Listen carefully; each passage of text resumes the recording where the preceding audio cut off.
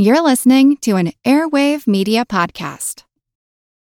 When you need mealtime inspiration, it's worth shopping Kroger, where you'll find over 30,000 mouth-watering choices that excite your inner foodie. And no matter what tasty choice you make, you'll enjoy our everyday low prices, plus extra ways to save, like digital coupons worth over $600 each week. You can also save up to $1 off per gallon at the pump with fuel points. More savings and more inspiring flavors make shopping Kroger worth it every time. Kroger, fresh for everyone. Fuel restrictions apply.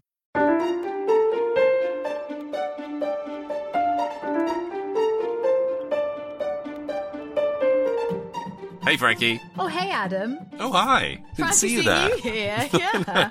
Seeing you on this Zoom call between us both. Yes. How's it going, Adam? Yeah, okay. I'm up for an adventure. Yeah? Do you want an adventure? I'm ready to head to the wild, wild west and star. Wicked, wow. This is This is surprisingly fun, this one, I have to say. There's some good gold in here. Yeah, there's casual racism, there's pimp coats, there's the trifecta, there's everything. There's a movie connection. It's good fun. There is. Yeah. For those of you who don't know, The Adventure of the Western Star is today's focus, and it's a good fun one. But before we do leap in, Frankie, do we have any correspondence? Yes, we do, Adam. This is seamless, isn't it? We've done this before, you can tell. First of all, before we get into it, I want to thank people for all the lovely comments on I did a post about it's been over a year since you and I met on Twitter. Not the show starting. No. Like, literally met. Yeah. Yes. Yeah. And all because of Poirot and the endless gifts that he gives us all. And we had so many lovely comments and feedback on our little duo. So I just want to thank everyone for being so lovely and for listening this whole time and coming with us on this journey. So feels like we've been friends for much longer than a year. It does. I mean, because it's a form of torture. I'm like, it's like I've been in Frankie, life that's sentence. what I meant. Yeah. Take a compliment. Never. But yeah, so I put a thing out on Secret History of Hollywood Twitter saying, does anyone fancy doing a Poirot podcast? I mean, yeah, everyone knows this story anyway. We talked about it in the first episode, but yeah, like we've become super good friends, haven't we? So, we're the best. It's nice. We're pals. It's very nice. And before we even did the podcast stuff, I was really nervous about doing this podcast because you are already incredibly successful podcaster, and you shut up, you take a compliment. No, you take a compliment. You take two. You take it and like it. And you already very successful podcaster. You already have a lot of very loyal, lovely listeners to your podcasts. And I was thinking that people are going to listen to this and go, who the hell is this? Where the hell did Adam find her? She's damned offensive and dirty swine. You're damned offensive. Dirty swine. So, thank you for everyone for putting up with me and for being so nice and for listening. Just wanted to start the with star of the show. It's shush. Yes. Anyway, enough of usual masturbation. Thank you very much. What are you doing under the table? Yes, we'll do some emails instead. How about that? Yes, do that. So, first email is from Tony Ingerson. Oh, Tony Ingerson. Yes. I do know Tony, yes. You know Tony. Tony. Hey, Tony. And his subject line is a request. And he says, hi, Joe and Frankie. So you're good friends, are you? My Twitter name is Audio Joe, so perhaps he thinks my name's Joe. But if he listens to the podcast, he probably knows. Hey, Tone. Best friends. Hey, Joe and Frankie. Long-time listener from Sweden here since the very first episode. Clearly he's been paying very close attention. I have a question I've been thinking of sending for quite some time, but never gotten round to. What is the male co-host's name? Who the hell is that guy?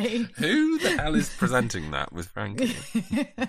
He says, if it's not too much trouble, could you please play a couple of sound bites from the Italian police captain from Triangle at Rhodes? I know it's been quite some time since you covered that episode, but I haven't been able to forget that incredible accent. I was even a little bit disappointed he wasn't brought up again, especially since you got into an Italian accent territory again last time, obviously on The Adventure of the Cheap Flat. We went a little bit Italian. Well, the reason why it hasn't been brought up since is because it was not an Italian accent, so it completely went out of my head. Well, he says it was a great episode, by the way. So thanks, Tony. Thanks. From Joe. He says, love the show. Keep up the great work. Getting Captain Hastings on as a guest was an amazing feat. All the best, Tony. Thanks, Tone. Big Tone. Joe. It's brilliant. So, yeah, Thanks, you. Tony. Yeah, we'll stick some clips in. Go. Mrs. Chantry was a very beautiful woman. A public affair was taking place between her and Douglas Gold. But Commander Chantry was a very possessive husband. He would not relinquish his wife. The lover poisons the husband's glass, and then, just when his attention is elsewhere, the wife drinks it instead. Ecco. There is no doubt, signore. When the cold-blooded Englishman comes out into the sun, perhaps it warms his passion. I stick the clips in. As you say. Stick the clips. And the other email came in from Mike the Cabbie, a returning emailer. You may remember from such previous emails as the last one he sent. Dear Frankie and Joe. He gets your name right, so points for Mike. He says, hi, Frankie and Adam. I heard Adam's twice he's name checked you. This is a good start. He said, okay. I heard Adam on the last podcast say he'd like Anthony Horowitz to write some Poirot stories. Can I recommend to you The Magpie Murders on the BBC, which has a detective, Atticus Pund, who is as close to Poirot without being Poirot, in my opinion, as I've ever seen. And yeah, I've read the book of that. I've not watched the series yet, but I'm really desperate to because it's very, very good. It's on my radar. I'll watch anything Anthony Horowitz writes. So yeah.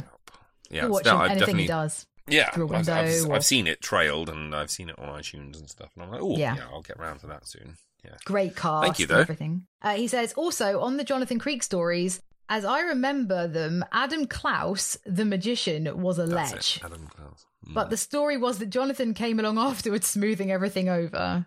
So, yeah, he was the fixer. He had to... Yeah, that's right, yeah. Yeah. He has to hustle the girls out the back door when Mr. Klaus's wife turns up and things like that. Yeah. Or when his other girlfriends turn up. Yes.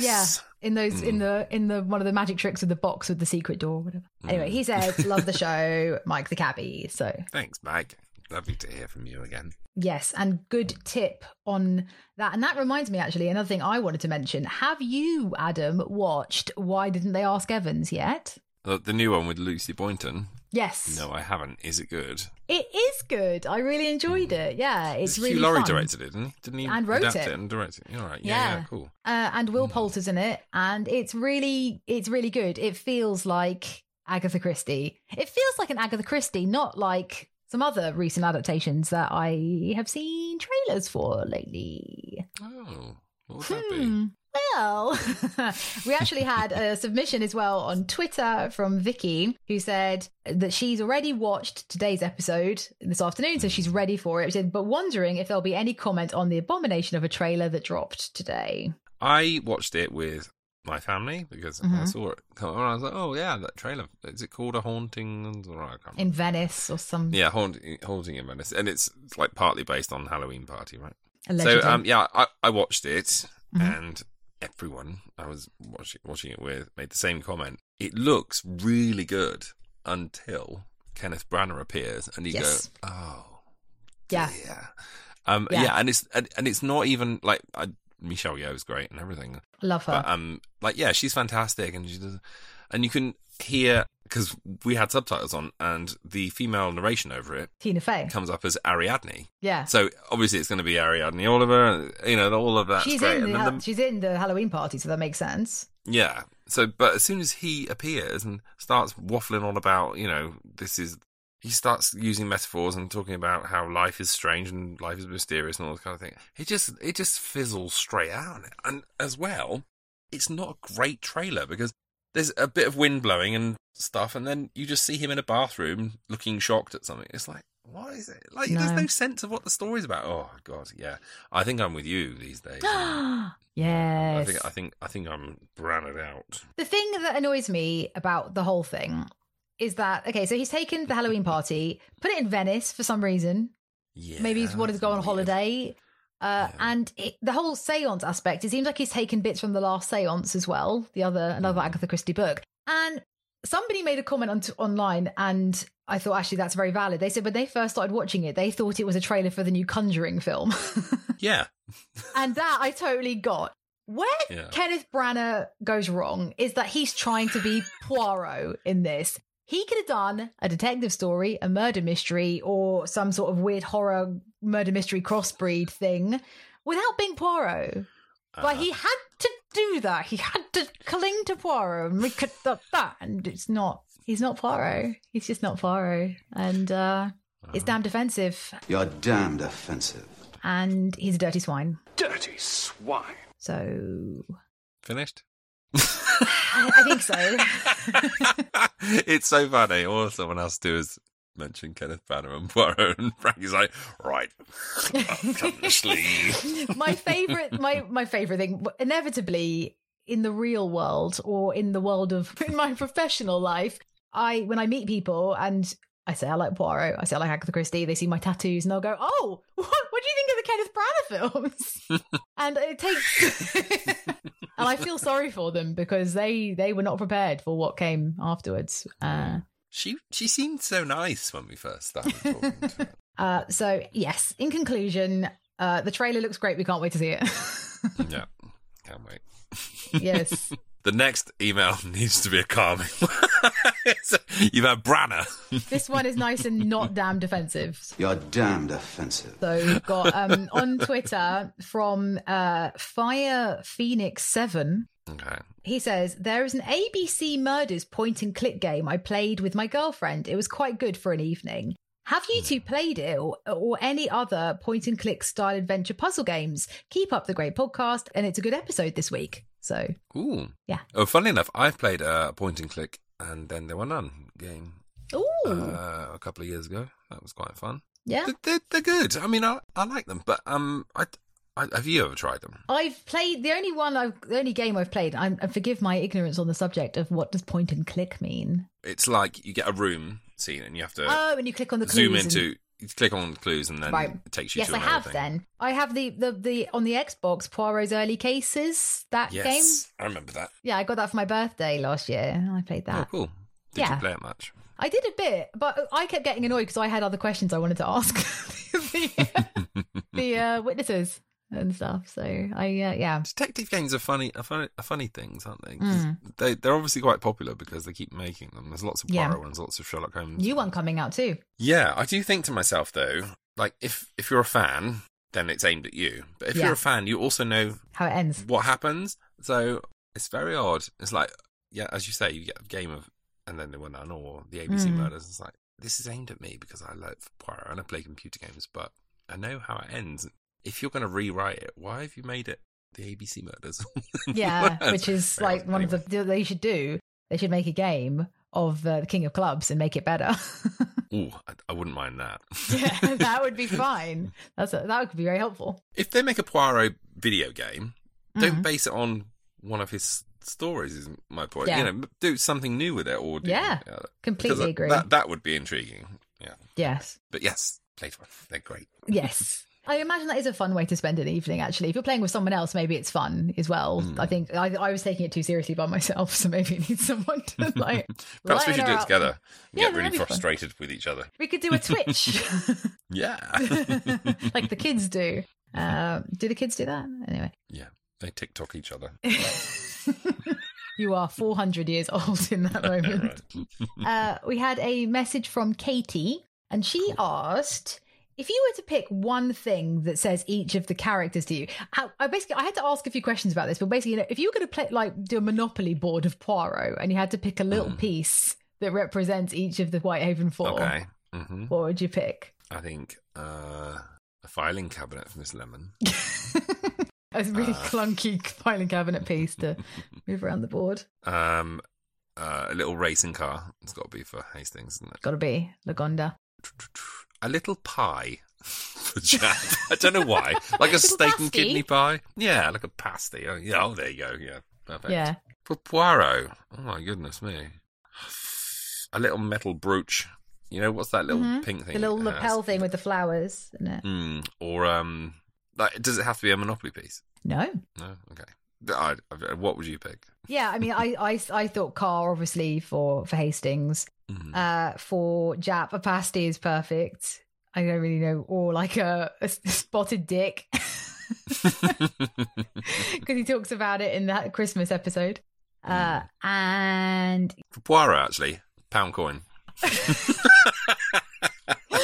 Oh, that like, ooh. Every time you move it, like, ooh.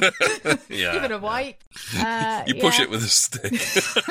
With his walking stick, you can use that. Is it 2 pieces? Yeah, Miss Lemon at filing cabinet's a good one because she loves the perfect filing system. But yeah, I can't. Or a typewriter, a working typewriter. A working one, yeah. Yeah, or a magnet because of her magnetism, perhaps. Nice. Very good. There you go. And all the other pieces would be drawn to her because of the magnetism. Yeah. And it all makes sense. This is a strange question, but I'm going to ask you it anyway. Cool. Go. Okay. So Poirot84 on Instagram asks, after the funeral or Death on the Nile, if you had to pick one? Oh, Death on the Nile. Yeah. After the funeral's good. After the funeral scares the crap out of me. I can't wait to get to that episode. Yeah. Yeah, I mean, it's difficult when it's like this story or this story. You go, like, why those two? Yeah, I know. It was a strange like, pick. Death on the Nile or Problem at Sea. That would be like a hard that's a good question. And what's your answer? Mine would be Problem at Sea. I think that's genius. It is genius. Death on the Nile is amazing as well. Oh my God. Yeah. I do like a bit of opulence, especially in the Poirot. I like a too. travel one. I like Murder in Mesopotamia, actually. I really like that. And I really, really love that the solution to the mystery as well. It's really clever. Murder in Mesopotamia is great. And actually, it's way further down the line than I thought it was because I thought about it recently and I was like, oh, I wonder when we get to that. It's way further down, but I love it. And when I did my English degree, we studied the book as part of my degree. Yeah, is that not the best thing ever? I know. Really and Murder in the Vicarage. I had a great degree. That's awesome. They really tailored that to me. You really did. One last thing, and this is more just for us to discuss, Adam. Craig on Twitter asks, when's the next live watch-along? Now, I really sorry. I want us to do one sooner, and I keep thinking to myself, must arrange one. Yeah, I'm incredibly busy at the moment because there's so much going on. In answer to your question, Craig, we've just seamlessly had a discussion about it, and we're thinking maybe the 4th of June. Sunday tea time. For us here in the UK. So it'll be the 4th of June, Sunday the 4th of June at 1700 BST. Well, I'll do posts about it on the socials and we'll post links and things, so keep your eyes peeled. But yeah, that'll be fun. Cool. Great. Yes, please do join us. We'll just put a link out on our socials nearer to the time. But yeah, just click on through, jump on in, choose a username and have a chat with us live as we watch the first episode of season 3. Which is How Does Your Garden Grow? All ready for the next season of this podcast. Whoop, whoop. Exciting. You say hola? Hola. Oh, I think it's Spanish. Cool. Cool. Well, shall we jump into the episode then? Let's go on an adventure. To the Eastern Star. Western. That's right.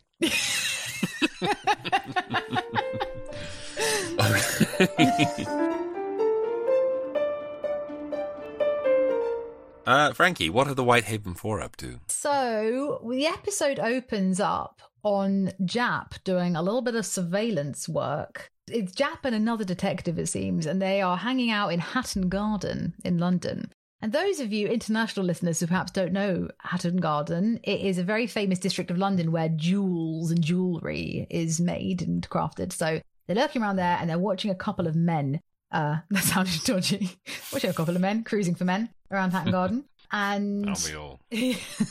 And they arrest Henrik Van Brax on the charge of receiving gemstones, knowing them to be stolen. And as I've put in my notes, putting the Brax on his plans, no doubt. Yeah, you did. Not only did I write it down, I said it again out loud. So very good. Very, very good. Thank you. I love a pity. Very good.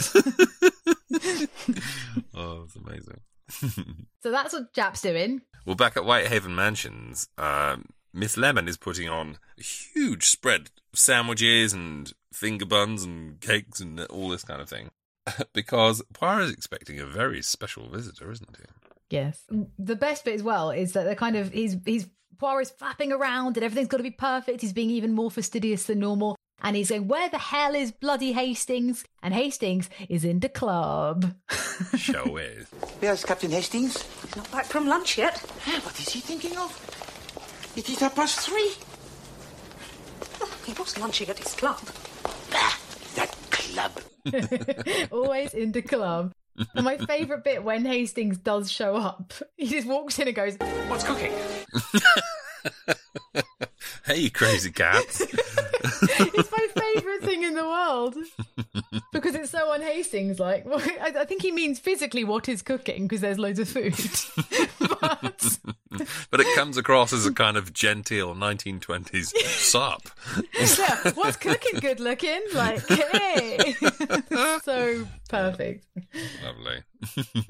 Yes, Poirot is about to be visited by Belgium's most famous movie star, Marie Marvell. Marie Marvell is coming to tea. Who? Oh, What's up? you do not know who is Marie Marvell? Can't say I do, no. He's no good, Poirot. Marie Marvell is the greatest film star Belgium has ever produced. I think she's the only film star Belgium's ever produced. You do not remember La Tendresse Heureuse? Oh, what? Un drôle de cœur? I didn't even know they made films in Belgium. In the short story, she's a Hollywood movie star and nothing to do with Belgium. Really? Yeah, so this is another touch they've added to give it a bit more of a comedic touch, because it, several times. What are you talking about? Belgium has a movie think industry. She's the only film star Belgium's ever produced. I know Hastings is like he just kicks his way in there and just I'm going to say what everyone's thinking. Damn it! What's cooking? No, Belgium have no film stars. Oh, it's like Bad Boy Hastings. It's so Coming in funny. hot. Oh. The way that Poirot says, have you never heard of blah, blah, blah, blah, blah? What about blah, blah, blah? As if Hastings is going to go down to his local art house cinema and sit through 5 or 6 Belgian dramas. I can't really see Hastings getting on well with subtitles, if I'm honest. Good Lord, Poirot, it's like reading while you're at the cinema. But then there's a moment of potential heartbreak where Miss Lemon gets a phone call and she says that Marie Marvell isn't coming. And his face, Poirot's face in that moment, is the most heartbreaking thing I've ever seen. But then it's okay, because she's saying, come over to my hotel room. So it's all okay.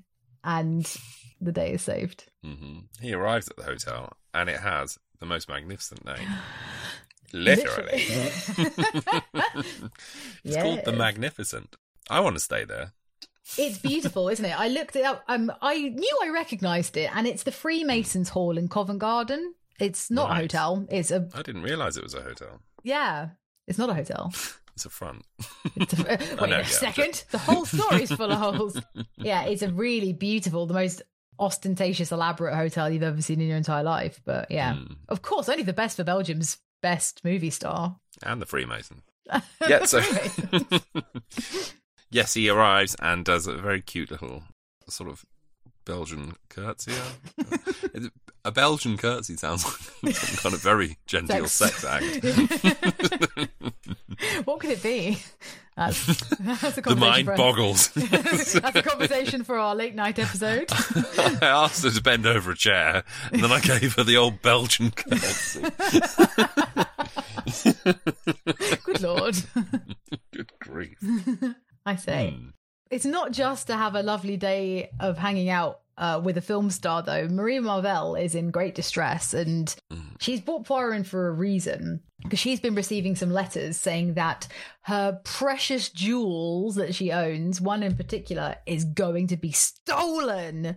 Dun, dun, dun. Apologize for not coming to your office, but I did not dare to leave the hotel after the last of these arrived this afternoon. Merci.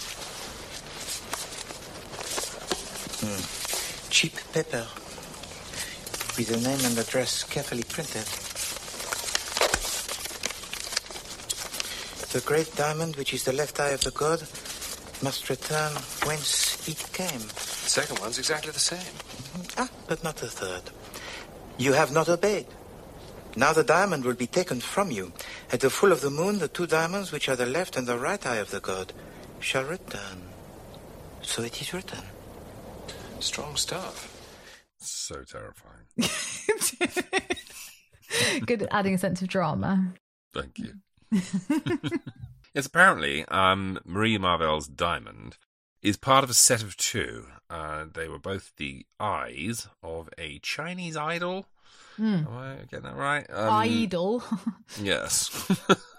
Nice. One is known as the Western Star, and one is known as the Eastern Star, and one belongs to Marie Marvell. The other belongs to a family called the Yardleys, who are kind of country aristocrats. We'll get to them in a little while. Anyway, Marie Marvell's been having warning letters saying that the great diamond, the left eye of the god, must return to whence he came. Because she's not obeyed, these letters have now said that the diamond will be stolen from her at the full of the moon.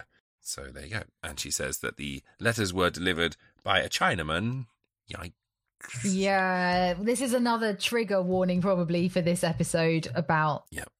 The language is a little problematic in this one again. It's a bit fruity in this, yeah, because there's lots of talk of Chinamen and nefarious Chinamen and people that look like Chinamen and things. Stereotypes and yeah, I mean, all sorts. Yeah, they don't come out and really sort of start offending them, but it's look, I just got attacked by a Chinaman, or there's a nefarious Chinaman writing me a letter. So if that's something you don't particularly want to be a part of, then maybe skip this episode. Yes. Yeah, there are some yikes moments in this, but again, take it with a pinch of salt, as we said last time. I mean, no spoilers because we're going to talk about it later, but it's kind of inherent to the plot that there's this this villainous character that they're talking about a lot. So anyway. So, Marie Marvell's stone, that is apparently going to be stolen at the full of the moon, is known as the Western Star. So, there we go. Title drop. Bosh. Oh, very clever.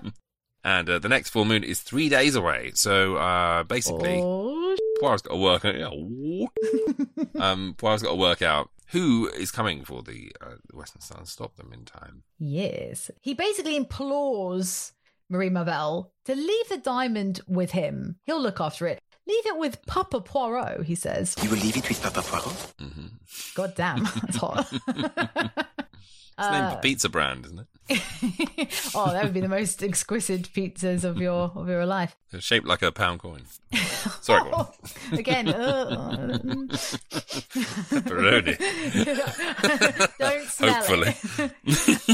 it.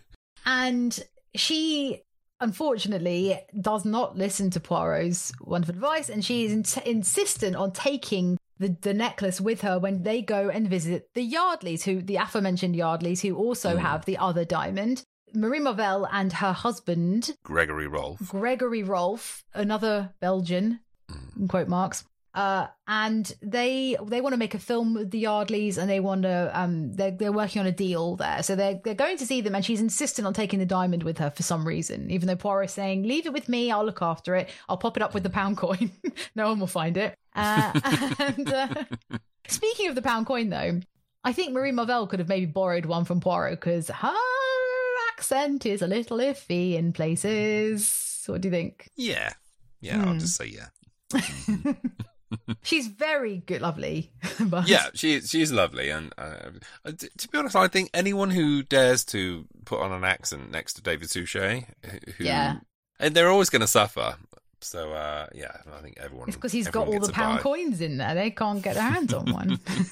It reminds me of, I know we played the clip in the very first episode, but the way he came to the Poirot accent is so clever. It is. He gives it the guttural Flemish, and he gives it, the low things, but then because he's a cerebral man, he talks from his head and not his chest, and the way he comes to it, it's like, whoa. If you see the Poirot and Me stage show that he does, sometimes I have seen it, I've been very fortunate. He does it live, and you watch him do it, and you're like, oh, it's very arousing. So I highly recommend it to everyone. Please, yeah. So anyway, she refuses to give him the stone. Marie Revell takes Poirot to see the stone, and it's very, very beautiful. He has a look at it, but yeah, she's taking it with her, and she's not going to be moved on that. And then Gregory Rolfe shows up, the husband.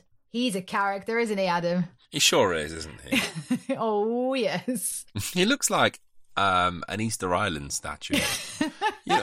He has the craziest, deep, if for classic Hollywood lovers like myself, the name of Rondo Hatton will stir up a kind of, an image of. He has incredible, great big brows, doesn't he? Very distinctive looking chap. Looks a bit like Boris Karloff. Yeah, and I think Boris Karloff crossed with Bela Lugosi with the darkness of him. He'd be a good Dracula, probably. He would, yeah. Very good Dracula. He has a very distinctive face. Yes, he does. And yeah, he basically says, he agrees that she should leave the diamond with Poirot, but you know what women are like. We're always trying to outdo each other with our jewels, so that's why she's insistent on taking it. But then, just as they're chatting in the corner of the room, who do we spot? But Jab back on the scene, and he goes with Poirot while Poirot gets a haircut. As you do. As you do. He's still trailing Henrik van Brax. There seems to be some sort of scent of a connection between this threatening letter. There's a diamond that's apparently going to be stolen, and then all of a sudden you have Henrik van Brax on the scene, who is an internationally sort of known for being involved in lots of jewel thefts and jewel selling and reselling, like a black market thing. So things seem to be sort of stirring into action. And that's when Lady Yardley turns up at Whitehaven Mansions. And I love the fact that, we get another one of those beautiful Hastings moments where he decides to take charge of the situation. He kind of, because it's Lady Yardley and he feels as though he has the grasp of the situation, he decides to take a leap into Poirot's seat. And there's a beautiful scene. How do you do, Lady Yardley? I'm Arthur Hastings. I know why you've come here. You know? You have received blackmailing letters about the diamond. Do sit down. You know? How? Logic, Lady Yardley. If Marie Marvell has had warning letters. Marie Marvell has been here. And if she, as holder of one of the twin diamonds, has received a series of anonymous letters delivered by a Chinaman threatening to steal them at the next full moon, it logically follows that you would have received similar missives. That's amazing. Ice cold logic, Lady Yardley. The deductive process. He basically tells her what's going on, so she doesn't even need to say a word. Lady Yardley's like, oh, yes, that's why I was here exactly. So ice cold logic. Do you think Hastings knows what that means as he says the words? Bless him, but he looks adorable doing it. Yes, he does. So then Hastings and Poirot go down to Yardley Chase, where the Yardleys live. It's not just a clever name. They chase the Yardleys down. And they're chatting on the train about it. But apparently there's a slight difference in the letters that Lady Yardley's been receiving. Marie Marvell's have been coming from a Chinaman. Lady Yardley's have apparently been delivered by post, but they smell strongly of jasmine. So that's a weird little detail, but one to notice. Also, can I just jump back a slight moment to a beautiful golden piece of moment where Poirot is back at the hairdresser because he's worried his sideburns aren't even. Monsieur Bennet, after you cut my hair last week, I went home and I measured each sideburn. As I suspected, the left one was 3 millimeters longer than the right. Let us make the effort, Monsieur Bennet, not to make a similar travesty today. A haircut is a partnership, Monsieur Bennet. It is a joint venture. I bring to it my hair, you your undoubted skills. And he's still talking about it on the train. He's really concerned. And it's just so perfectly Poirot, isn't it? It's a beautiful moment. Yeah. I like when he talks about that the haircut is a joint venture. Yeah. Monsieur Bennet. It's like, just cut his hair. Yeah. So better. Feels like it has to be his partner. But yes, Anyway, but yeah, so they arrive at Yardley Hall and they meet Lord Yardley. And Lord Yardley is surprisingly candid, actually, with Poirot and Hastings. And he says he thinks the letters are all nonsense. And he didn't even know there were two of them. Like, this is, craziness. He thinks the letters are nothing to worry about. It's just something silly. But he does also reveal that they're hard up. The Yardley family are struggling for money. And although he's been working on this deal with Rolf and Marie Marvell, it's not enough money for what he needs. So they're actually planning to sell Lady Yardley's Eastern Star diamond to help cover the costs of things. Yeah. So, yeah, that's where we are at the moment. Marie Marvell's Western Star has had a threat against it from a Chinaman's letter, apparently. In 3 days, it's going to be nicked. And the Yardleys are planning to sell the Eastern Star that they own to raise money, but they've also had threatening letters. Yeah, so then they see Lady Yardley again, and they're talking about the diamond, and Poirot says, I've seen Marie Marvell's one, it's very, very beautiful, and they're chatting, and Lord Yardley says, why don't you wear yours to dinner, Lady Yardley? He doesn't call her that, that's not her name, her name's Maud. So he encourages her. She's very reticent to wear it, and she doesn't want to because she says that it's in the ugliest setting you have ever bloody seen. Mm-hmm. But he pushes her, and she says, "Okay, fine, I'll wear the diamond," because these are the days when you would dress up in your finest jewels for dinner. Yes. Yeah, what a time. It's like, but not even dinner with anyone, No. just because it was evening time. Yeah. I must change for dinner. I kind of like that. I do. But the last thing I'd want to do after cooking a roast bloody dinner is then go and put a suit on and sit down. But the difference is you wouldn't be cooking it, right? That would be your help would be doing that for you, and you just get to swan down in your smoking jacket in the evening or whatever and partake. Just sit in my front room being bored for 4 hours while someone made a roast dinner. You're like, can I help? Can I help? I'm watching Poirot.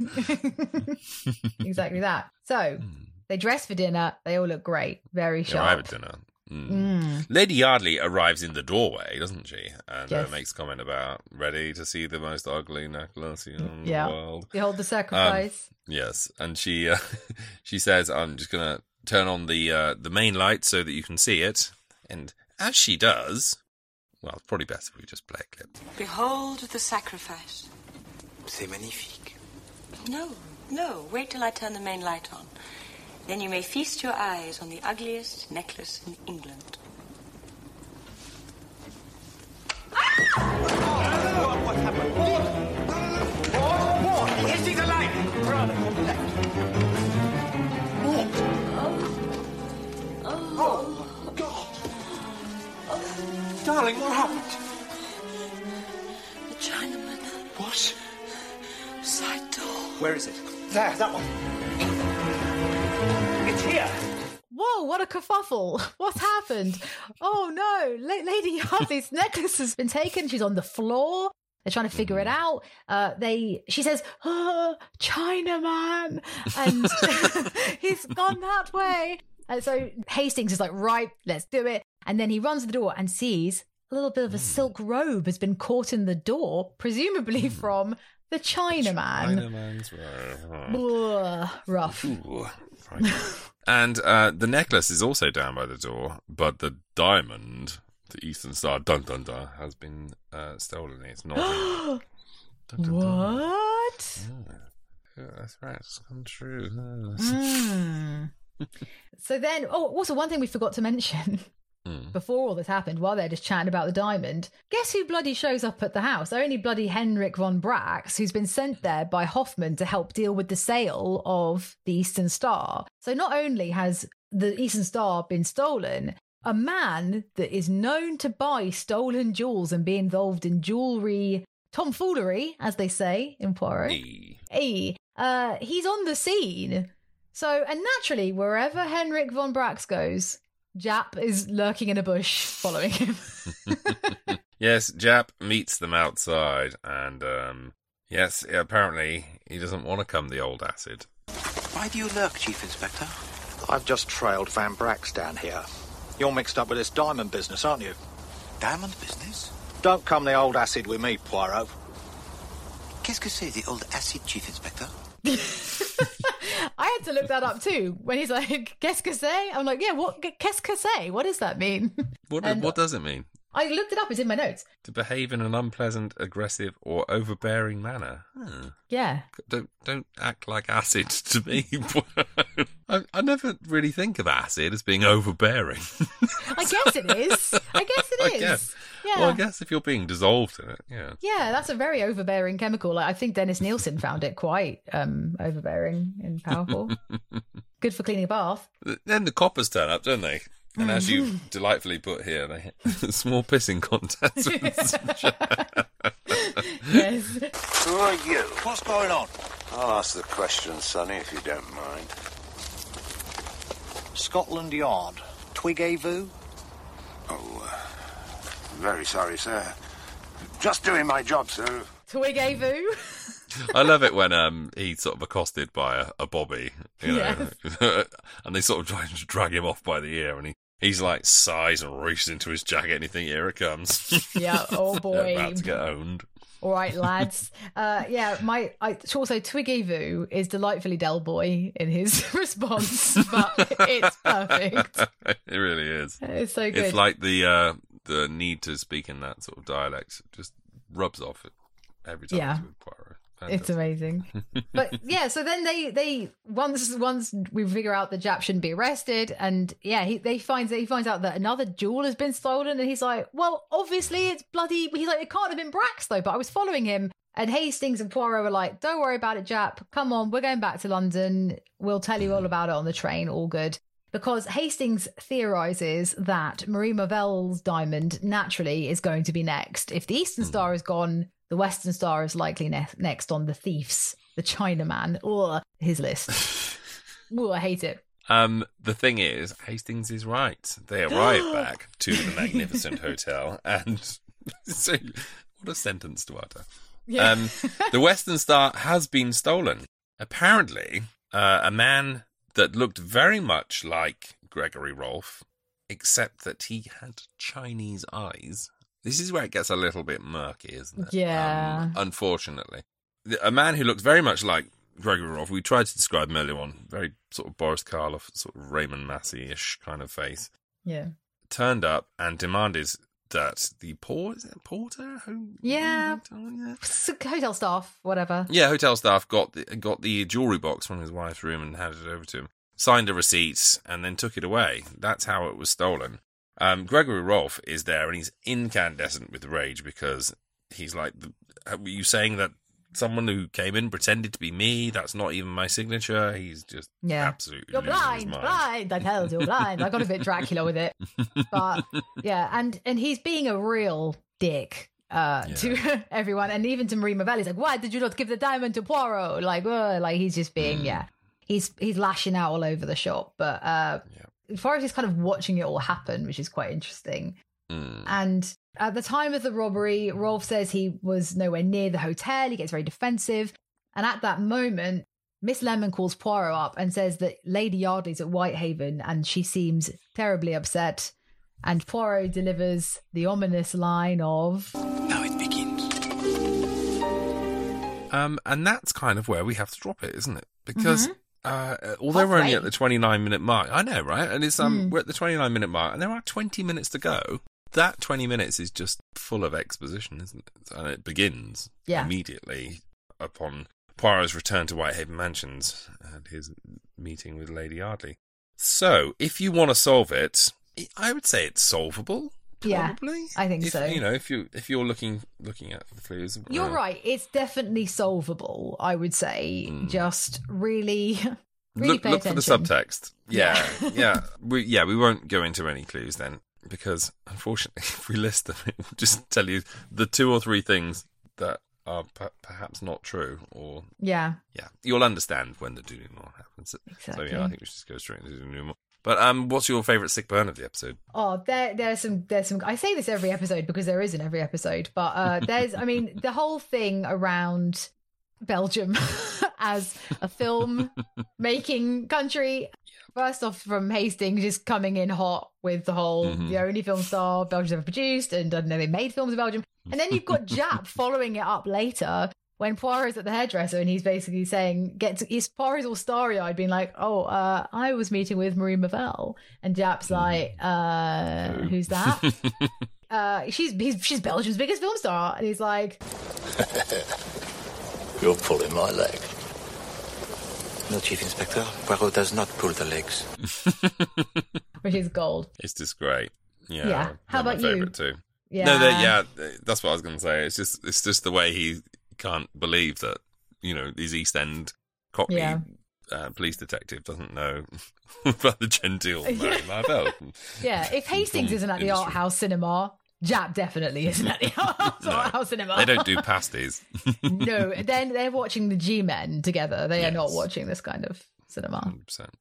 So, what would you rate this episode? I quite like it. I think it's a smart little mystery, and the reveal, which is coming up like now, it's very clever, and I give it a 7 in terms of mystery. Yeah. I'd agree with this. I'd agree with like a 6-7 for this one. It's a lot more fun than I remembered it being while watching it back. And when I was making my notes, I was like, oh, this is a fun one. I'm enjoying this one.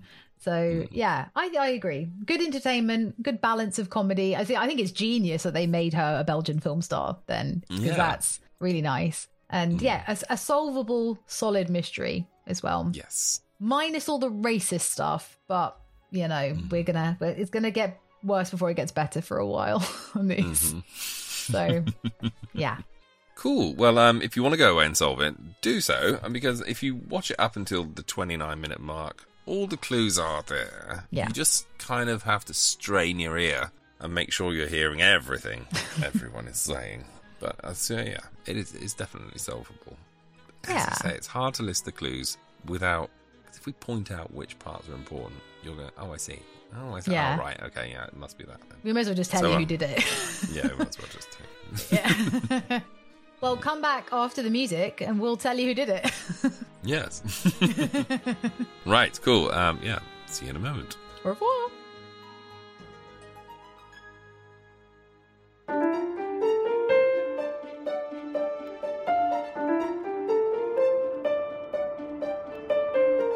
Welcome back. Did you manage to solve it? Frankie, do you want to reveal who the villain is in all of this? Well, shockingly, the villain in all of this is Gregory Rolfe. Oh, Rolfe. I can't believe it. Yeah, the guy who was acting like a complete dick, turns out he's a complete dick. Yes. Revealed. Especially because he stole his own wife's diamond by... There's no easy way of saying this. It's using horrible. a little gum to make his eyes pointy. Yeah.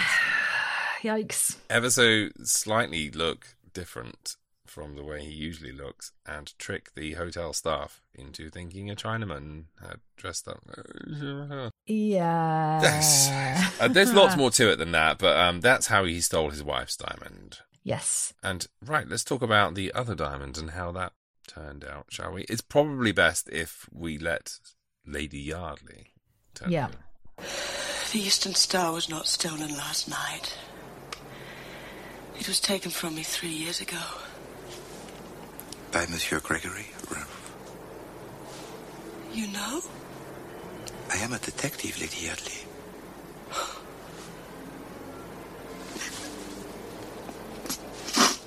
When we met in California, he was such fun. He was so... I was never more than indiscreet, Monsieur Poirot, I swear. But I wrote him some letters. And he blackmailed you? Yes. But you got back the letters.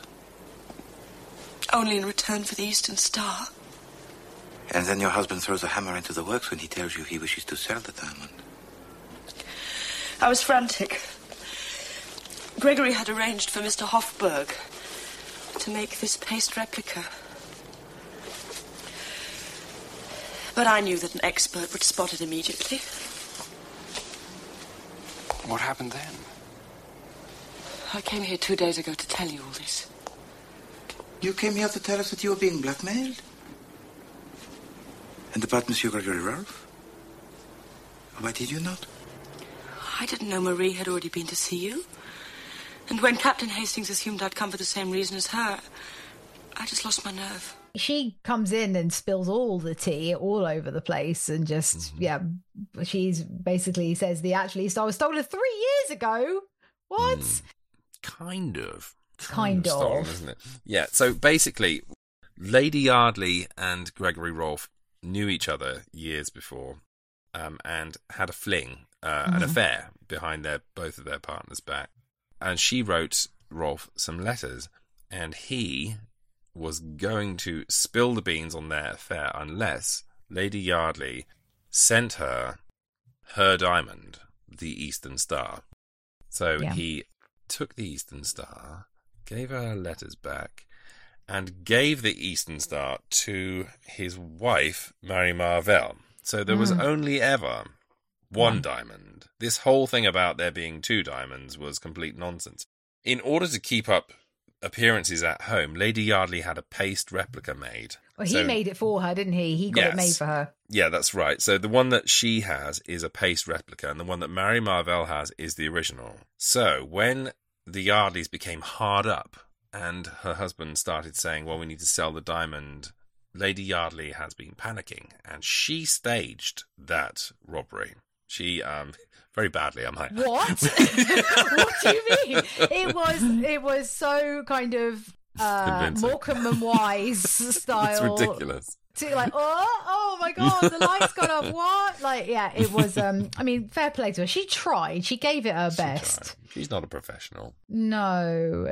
So yeah, she's been trying for years to get the diamond back so that they can sell it because they genuinely need the money. But obviously, Mary Marvell has the diamond. And it's actually revealed the day that she went to see Poirot and she met Hastings, she was going to tell him all of this. She was going to just come out and lay her cards on the table. But Hastings, what happens when you assume? Ask you me. And he basically put words in her mouth and she ran with it because she also didn't realise that Marie Marvell had already been to see them and had all this stuff going on with her diamond. So in a moment of panic, she said, "Oh yes, I've been getting letters as well." So whoopsie from Hastings. Yeah. So basically, she really needs that diamond back so that her husband can sell it. So Poirot puts into action a small plan. Basically, Poirot's like, right, Papa Poirot is going to come in and fix this bad boy. He's like, I'm going to go see Monsieur Hofburg, he's the one that made the paste diamond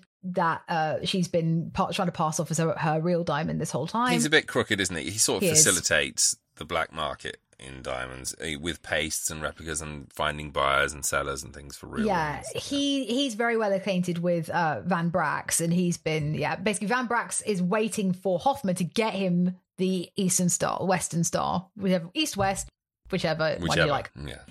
So he goes to see him, and he's basically presents the paste diamond to him, and he's like, I know what you've been doing. I know you did this. And now you better bloody fix it because we need to get the real diamond back. So then the plan goes into action and Rolfe shows up. Poirot scuttles off. Just quickly, I just want to quickly clarify that the whole plot was basically between Rolfe, Van Brax, who's buying the diamond that Rolfe has stolen from his wife, and Hofburg, who's set up the sale and has also made it easy with this paste replica. So there are 3 of them in it, but Rolfe is the main villain here. This whole thing was done so that he could steal his wife's diamond, sell it to Van Brax. That's why Van Brax has been hanging around this tale. And then I think Rolfe is planning to kind of do a runner, isn't he? And just he's leaving Mary Marvell behind because I don't think he was really ever in love with her. So, No. And presumably he wants to sell the jewel to Van Brax so he can go and buy more ridiculous coats.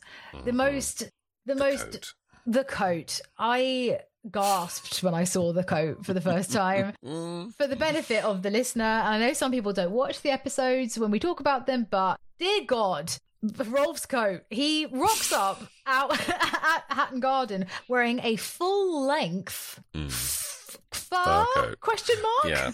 It's a Huggy Bear masterpiece, isn't it? Yes. It's just ingenious. Yeah. Like I said to you Yeah. We watched this before we started recording today, and I was Yeah. like, wow, he looks like a squirrel. You were like, no, he looks like a nest of squirrels. Yeah, a family of squirrels. It is the most ridiculous coat I've ever seen in my entire life. It's like an otter orgy on a man, isn't it? Exactly. It's like he covered himself in glue and rolled around on the floor of a barber shop.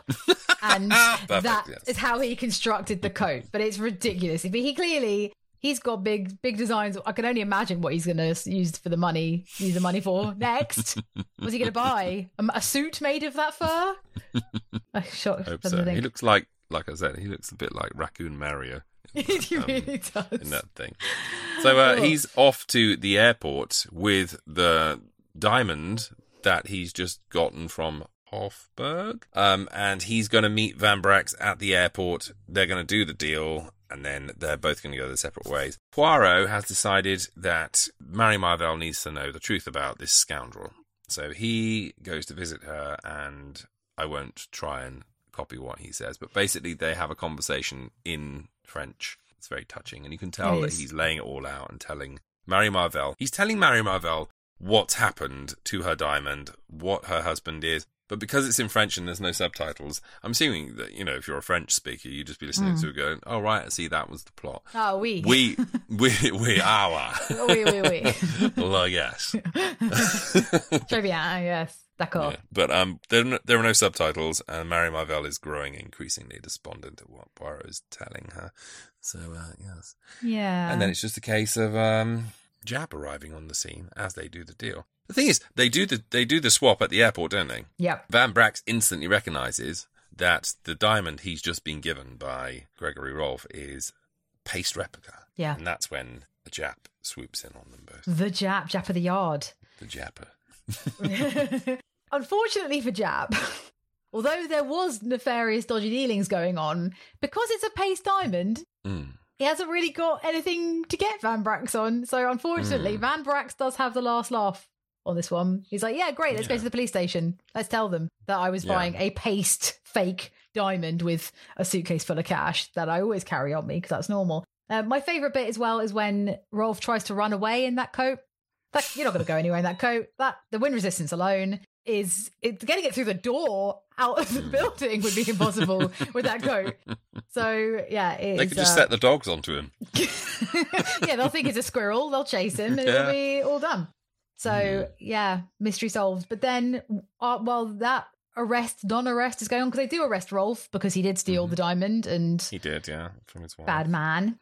But Poirot goes back to Whitehaven where Hastings and Lady Yardley are waiting, and he gives her back her diamond. He gives her back her diamond. So after the 3 years of being blackmailed and worrying about it all, Poirot just gives her back the diamond, and all is well in Yardley camp. And she gets to kiss him on the head, which is... She does. She kisses him. It's lovely. Aww. The only real loser from this, obviously the villains, but is Mary Marvell, poor girl. So, she found out her husband is a scoundrel, and that the diamond he gave to her as a present actually belonged to someone else, and a woman he had an affair with, and yeah. And then Hastings pretty much says the exact same thing you just said to Poirot, being like, you say you've got this particular sensitivity to women and all that, Poirot.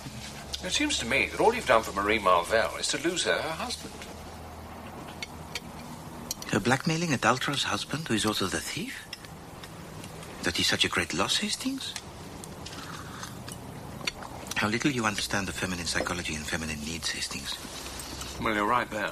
But then also, lovely little ending of the show, really cute little wrap-up where Poirot's made veal for Hastings. What a lucky boy. He's marinated it in wine, vinegar, and fennel seeds, which actually sounds pretty amazing. We have to try that one. That's going in the recipe book, for sure. Sure is. For sure.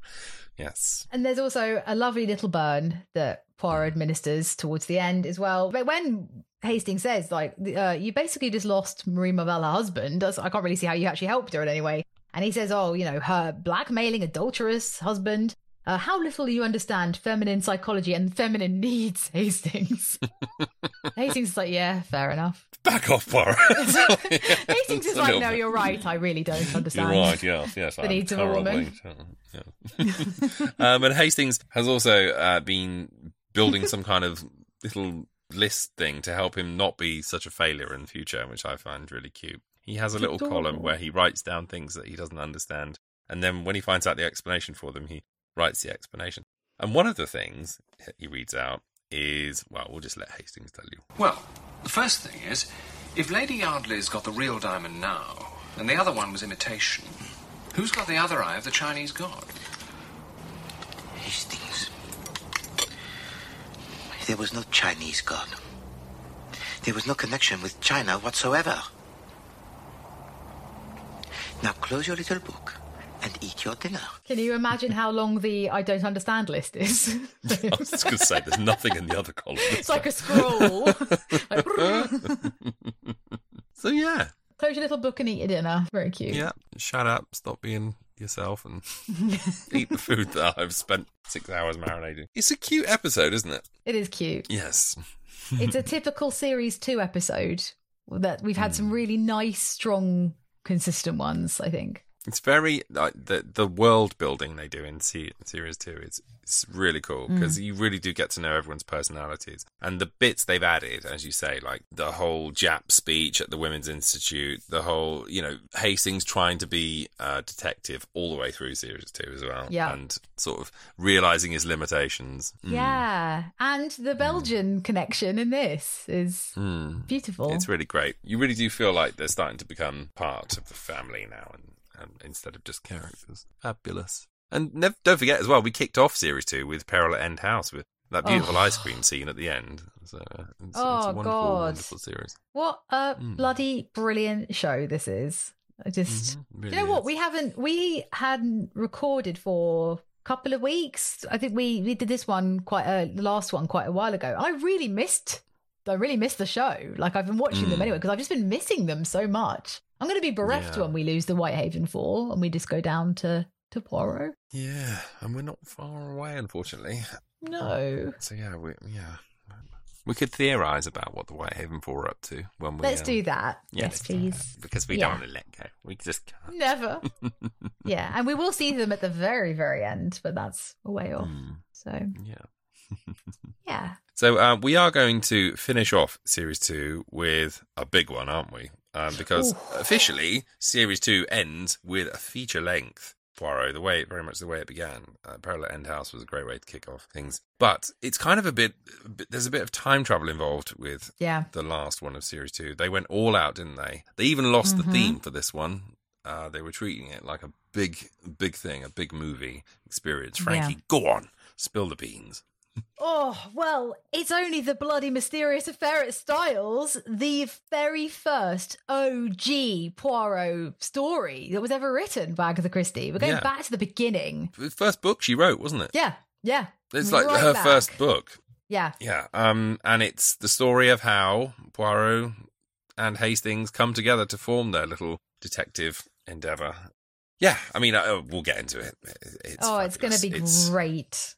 It's a really, really important episode as well, not just because the mystery is great, not just because of how we get the meet cute with Poirot and Hastings, but it also ties in a very circular, roundabout way to the very last story, which takes place at the very same place. So she really did start in a place and finish him in the same place. So really, perhaps more than any other episode, it's incredibly important to the Poirot legend, shall we say.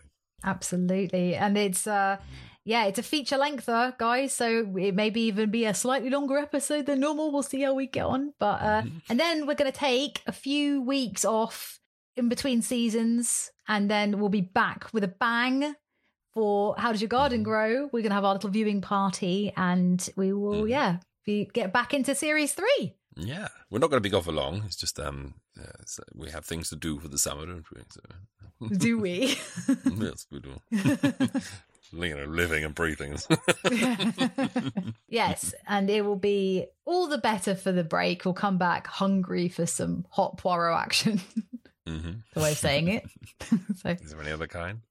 I don't think so. Thanks for listening, everyone. Yes, thanks for listening. We'll see you for the next episode. Very exciting. The Mysterious Affair at Styles in 2 weeks. And don't forget to mark in your diaries, June the 4th, 1700 BST. We'll send the links out on the socials and in the show notes of the next episode as well. So do join us for How Does Your Garden Grow? And you can catch up with the first episode of Series 3 with us live. And yes, we'll be taking comments and answering questions and stuff during the showing as well. So that'll be lots of fun. But yes. Till then, Frankie, it's been a pleasure as always. Likewise. And au revoir. Au revoir.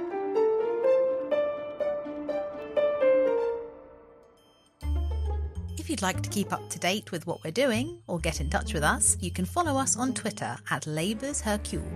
We're also on Instagram if you like pictures at Labours of Hercule. And if you were born in the 1920s yourself, then you can be all old-fashioned and email us at bonjour@thelaboursofhercule.com. That's it from us. See you next time. Au revoir, mes amis.